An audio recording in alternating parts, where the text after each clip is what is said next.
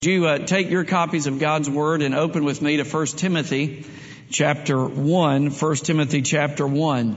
Paul is writing a letter to his brother and friend in the faith, Timothy. Paul had planted a church at Ephesus. The record of this is in Acts chapter 19. Some very phenomenal things happened there as the gospel was proclaimed. Multitudes of people were being brought to faith in Christ as the Spirit of God was awakening consciences and turning people from darkness to light and from the power of Satan unto God. Timothy had been left behind to be the founding pastor of this initial church plant, and Paul is writing encouragement and admonition in this first pastoral letter. So Timothy, 1 Timothy chapter 1, beginning in verse 12, we read these words. I thank Him who's given me strength, Christ Jesus our Lord, because He judged me faithful, appointing me to His service. Though formerly I was a blasphemer, persecutor, and insolent opponent. But I received mercy because I'd acted ignorantly in unbelief, and the grace of our Lord overflowed for me with the faith and love that are in Christ Jesus. The saying is trustworthy and deserving of full acceptance, that Christ Jesus came into the world to save sinners, of whom I am the foremost. But I received mercy for this reason, that in me as the foremost, Jesus Christ might display His perfect patience as an example to those who were to believe in Him for eternal life. To the King of ages, immortal, invisible, the only God, be honor and glory forever and ever. Amen. More than 20 years ago, I met her. She was a frequent church attender, a follower of Christ. She evidenced love for the Lord. She was in her early to mid 60s and her hair was graying when she said softly with tears coming down her cheeks, I just cannot forgive myself. I just cannot forgive myself. She shook her head slowly back and forth to emphasize what she was saying. I cannot forgive myself no matter how hard I try, no matter what I do. I just cannot forgive myself. 4 decades previous to this tearful confession, she underwent an illegal abortion to cover her sexual sin. No matter how hard she tried, she said, no matter what she did, no matter how often she begged and pleaded for God to forgive her, she had no inward rest, no abiding sense of His presence, no joy in Christ. Her peace was diminished, her service enervated. She was sequestered in this inner prison of turmoil and anguish. In reality, her heart was denying the sufficiency of Christ to overcome the power and guilt of her sin. Many of us know the grief of unrelieved guilt. Many of us know the grief of unrelieved shame. Our joy and peace in Christ is diminished because of that one sin that seemingly there is no answer for, there's no solution to it. Many of us are less worried about yesterday's sin, and we're worried by today's battle with sin. Sin is more present, it's more attractive, it's more active than we would dare to admit. And yet we find ourselves day to day struggling with the reality of sin's indwelling presence. And many of us confuse our record and performance with the acceptance and achievement of Christ as the basis for pardon, as the basis for forgiveness, as the basis of our standing and our hope before the living God. Theologically, it would be said we confuse and invert sanctification and justification. We think that somehow our peace, our sense of joy, our boldness and confidence in prayer, our freedom in worship, our unfettered service is dependent upon the warmth of our devotions, our consistency, and our own willpower. We've confused the sufficiency of Christ with our insufficiency. So in the middle of this chapter, in this warm pastoral letter full of exhortation and full of admonition, Paul writes, because Christ came into the world to save sinners, we must claim His sufficiency for every circumstance. Because Christ came to save sinners. We look to His sufficiency and not our own. In the opening verses here, Paul looks back. He thinks back. In fact, if you were to look carefully, the tenses of the verb change. Because Christ came to save sinners, in other words, we claim the sufficiency of Christ for our past. Those things that we would rather forget, those things that we cannot imagine that we did them, those things that we cannot answer why we did them. How do we face a personal history that's checkered? How do we face a personal history that's blotted by sins that diminish our peace and deprive us of joy? Business practices that were less than ethical, financial endeavors in which we rounded the corners to make more money, to enhance our profit, the papers that were plagiarized, the lies that were told, the tests on which we cheated, the dishonesty to spouse, employers, employees, the addictions to pornography or other substance abuses, the flirtation, the immorality. How do we overcome those things that we wish we could undo? Well, in the opening verses, Paul says we have to claim the sufficiency of Christ for our past. And how do we do that? Well, first of all, we lean on the intervention of Christ. In verse 12, Paul begins with a burst of praise. He says, I thank Him, and it's Christ. I thank Christ who's given me strength. When he looks back, rather than groveling in sin, he glories in the redeeming work and the intervention of the Lord Jesus Christ. He looks back, and rather than wallow in all that he was and all that he did, he sees the hand of Christ in intervening in his life, in rescuing him and turning his life around. Acts chapter 9 records the conversion of the Apostle Paul, and it's rather dramatic. In fact, in the text before us this morning, Paul is completely honest. He's transparent. He's honest about what he was. And he's honest about what he did. In fact, he uses 3 ugly terms to describe himself.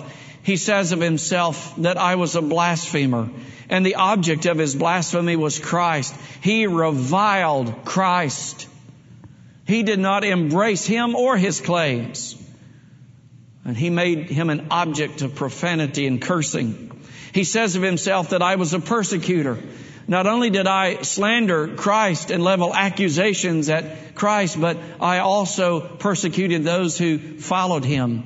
If you know a little bit about the history of Paul in several places in Acts 8, for example, Acts 7, toward the end of the chapter, he was holding the garments of those who stoned Stephen to death. He was consenting to the death of Stephen, the first early church martyr. They beat this man to death by pummeling him repeatedly with stones. And Paul is standing there observing and holding the garments of those who were hurling the stones.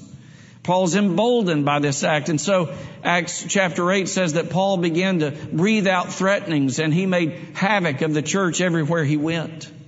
He was a persecutor. He hunted people down because they believed in the Lord Jesus Christ. But worst of all, not only a blasphemer and a persecutor, he says of himself, I was an insolent opponent.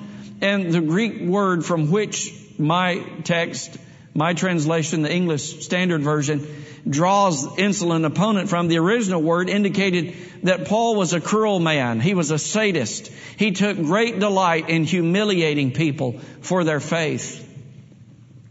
All of that, Paul says, when he looks back.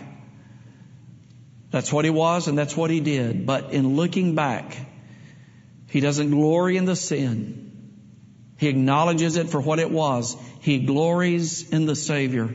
He glories and gives praise and thanksgiving to Christ who intervened and rescued him from the path that he was on. Paul's deep gratitude, in other words, confirms that he knew the strength to turn from this life, the strength to change the direction of his life was not his own. It was because someone else had stepped into his life, had interposed and changed his heart and had changed the direction of his life.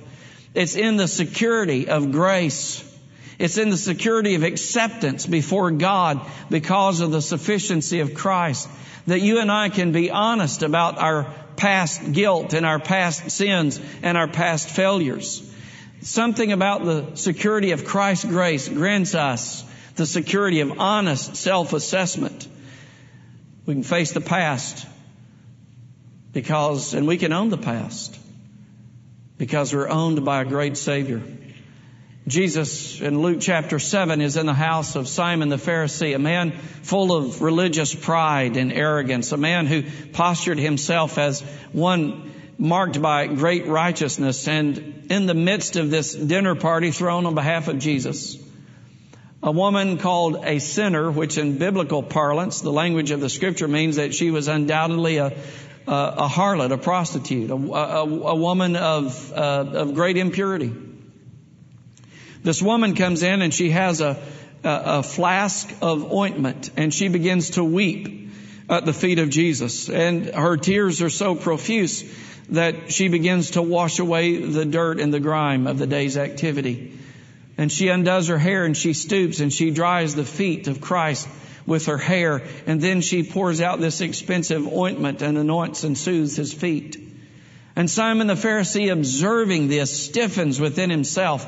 And he says within himself, if this man was a prophet, he would know what kind of woman it is that's touching him. And of course, Jesus, knowing this, turns and he looks at Simon and he says, Simon, I have something to say to you. And Simon says, say it. Say it, Lord.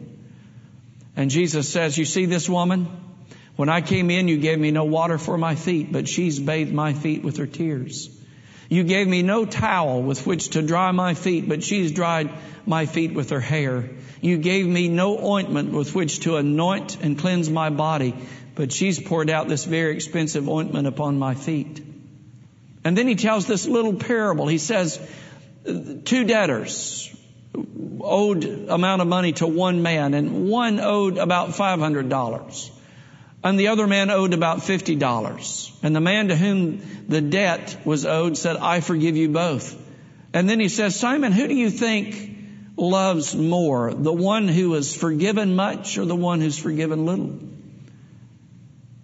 And Simon rightly says, the one who's forgiven more loves more. And he says, you're right. This woman, though her sins were great, is forgiven. And therefore she loves much. When we look back at our past, the things that we wished we had not done, the things we wish we could forget, may God grant us the grace not to grovel in the sin, but to glory in the fact that Christ came in and intervened and interjected himself. We claim the sufficiency of Christ for our past when we lean on his intervention, when we glory in his strength, and when we lean and acknowledge the mercy of Christ. That's what the text says in verse 13. Paul says, but I received mercy after acknowledging all that he was. I was a blasphemer. I was a persecutor. I was a cruel and sadistic man who took great delight in humiliating people for their faith in Christ. In spite of that, I received mercy. And in verse 13, the little conjunction there, but in the Greek text, it's the strongest possible conjunction emphasizing the contrast. This is what I was, but this is what I received. I've heard people, and I'm sure you have, and maybe you said it. I think I've said it, quite honestly, of some heinous situation or circumstance. They don't deserve mercy. They don't deserve mercy. Well, think about it for a moment. If they deserved mercy, would it be mercy? See, mercy is what you receive when you deserve something far worse. No one ever deserves mercy. You don't merit mercy or it ceases to be mercy. You don't achieve mercy or it's not mercy.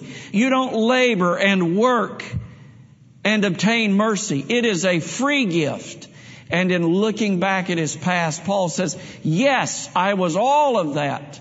But Christ strengthened me. Christ turned me, and Christ poured out his mercy upon me. Not because of who I was and what I did, but in fact, in spite of who I was and what I did.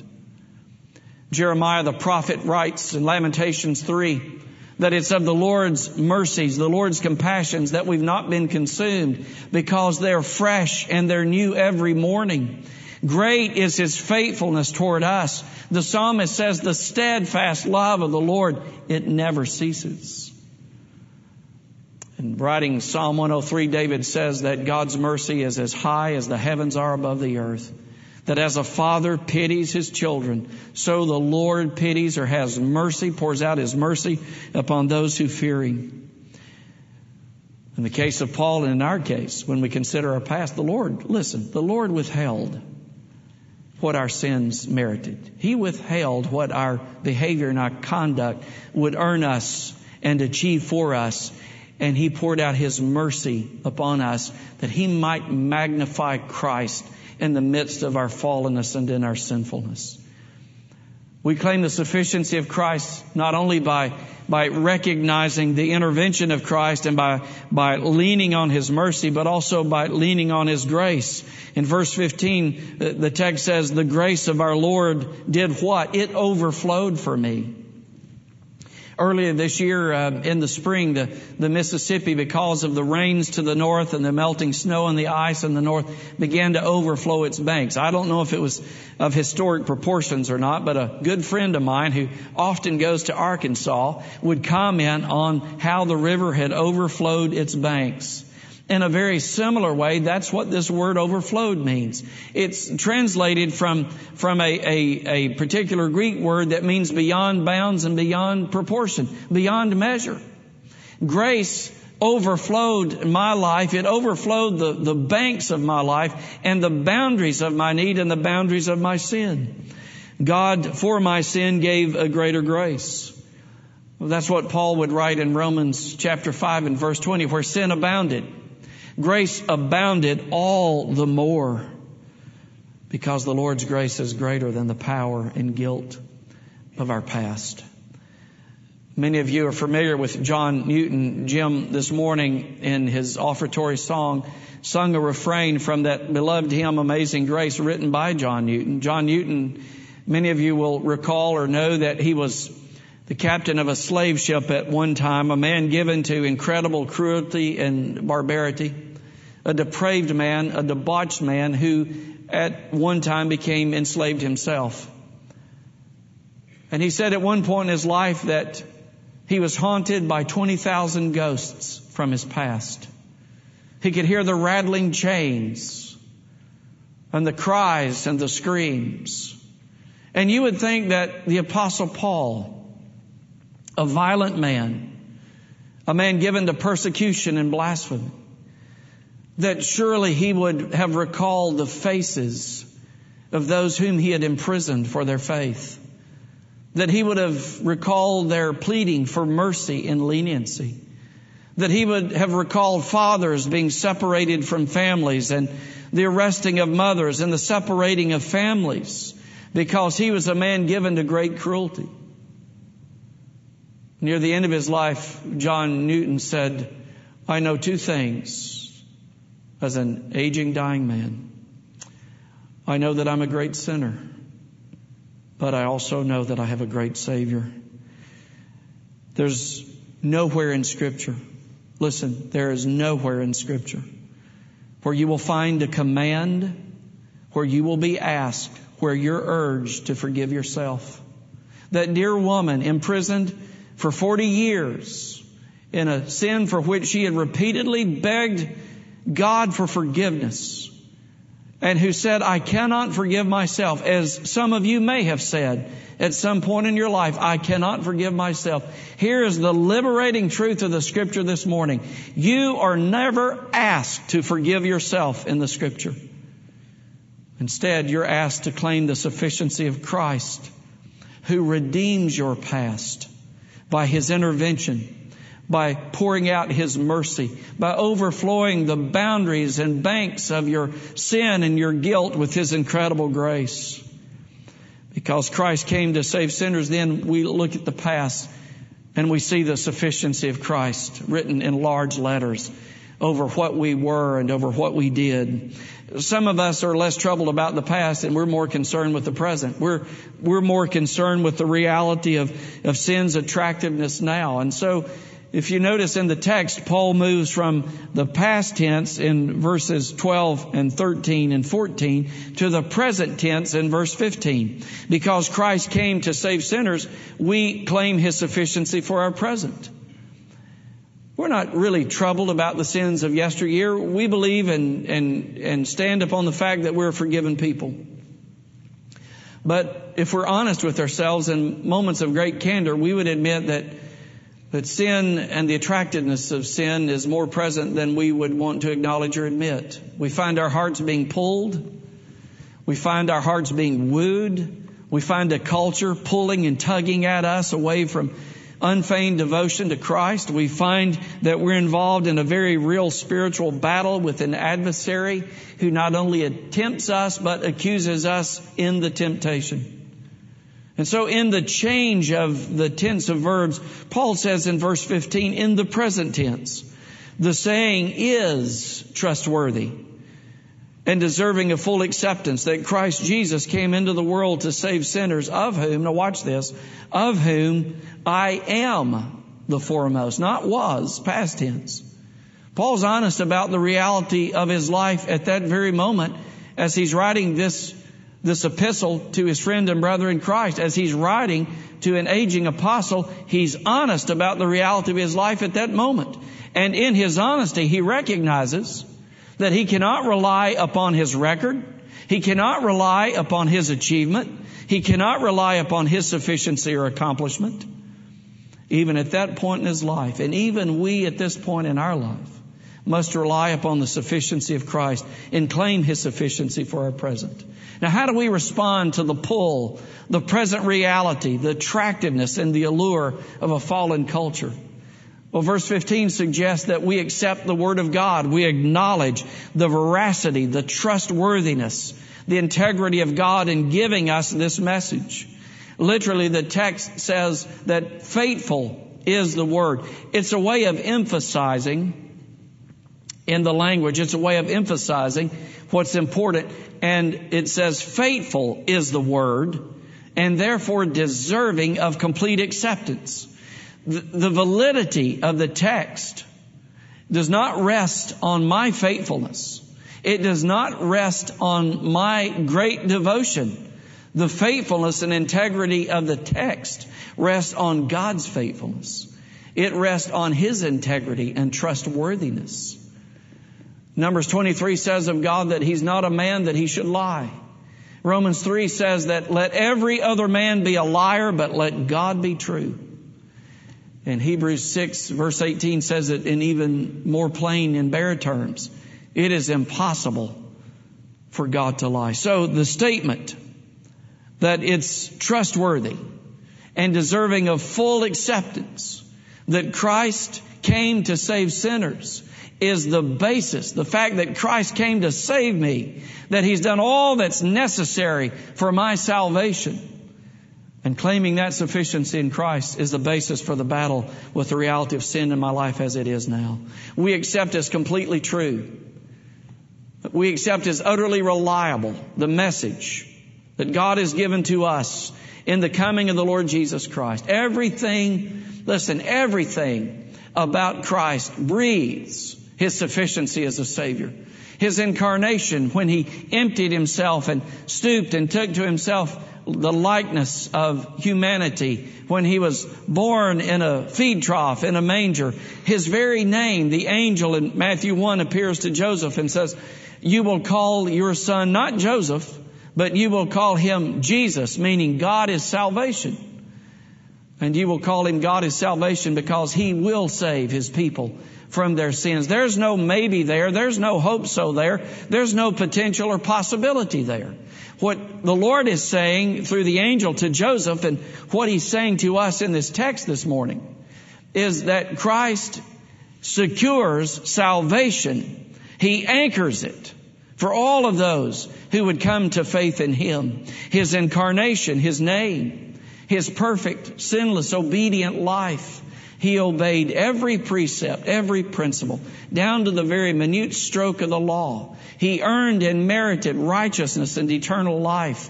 And yet He went to the cross and suffered in my place, in your place, as though He had broken every law. Though innocent, He suffered, the innocent for the guilty, the just for the unjust. So that, as Paul says in Romans 5, He made Him to be sin for us who knew no sin, that we might become the righteousness of God in Him. You know your own life this morning, and those who know you best know your own life, and they know that you're not completely righteous. But what the Scripture says is that He treated an innocent man as though he were guilty of every sin, so that because of that man, He might treat you as though you are as righteous as that man. The resurrection of Christ vindicates it. His present intercession secures it. Jesus said in John chapter 6 to a large multitude, all that the Father gives me will come to me. And he who comes to me, I will by no means cast out, but I will raise him up at the last day. What He's saying is all that the Father has committed to my care, all of the work necessary for salvation that the Father has committed into my hands, I guarantee it, that when you are brought to faith in me, I will raise you up at the last day. Now, Paul says it a different way in Romans 8. In very theological terms, he says, as many as God foreknew, He predestined. As many as He predestined, He called. As many as He called, He justified. And all those He justified, He glorified. And you say, what in the world does that mean? It means simply this. We sung it this morning. I am engraved on His palms with marks of indelible grace. It means that in my past, there's nothing in my past that has surprised or shocked God. J.I. Packer, in his monumental book, Knowing God, says there's nothing that God can discover about you that will disillusion Him, as you're so often disillusioned about yourself. There's nothing that God will discover about you, not only that will disillusion Him, but that will quench His love and determination to bless you. Such is the security and sufficiency of the work of Christ. We not only accept that message as something that's true and it's reliable, and we share that message with others, as we should, but that's a message that we preach into the fabric of our own hearts. We preach to ourselves the gospel of the Lord Jesus. We preach the message of Christ's sufficiency to our own hearts. The message that by grace God frees us from the guilt and power of our sin through Christ is not only the truth I share with other people, but it's the truth I preach back to myself. It's the truth I speak to my troubled heart. Beneath the surface courtesies and the polite Sunday civilities that we exchanged, some of us find ourselves in marriages that are troubled and less than what we had hoped that they would be or could be. We find ourselves enslaved to various vices, addictions, and lusts. We're entangled in habits and situations that would embarrass and shame us if they were to become public. We're engaged in various dead-end pursuits. We're on the gerbil wheel of more money and bigger and better and more comfort and more ease. All those things that promise us much and deliver too little in the satisfaction of our souls. And the way out of this maze is not through willpower. It's not through, as we say, manning up. It's not through pulling your belt a notch tighter. It's not through greater discipline. The way out of it is to look away from yourself and to behold the sufficiency of Christ's work and to preach that truth in your heart so that it is woven into the fabric of your life. And out of that glorious and marvelous truth, there's birthed a heart of devotion and love for Christ. So that as those truths sink into your life, you become increasingly unsettled by things that you know dishonor Him. You become increasingly intolerant of things that you know displease Him.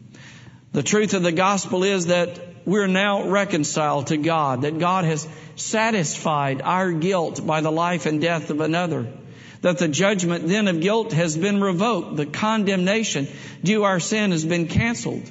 The curse of the broken law has been blotted out, and the power of indwelling sin is being subdued.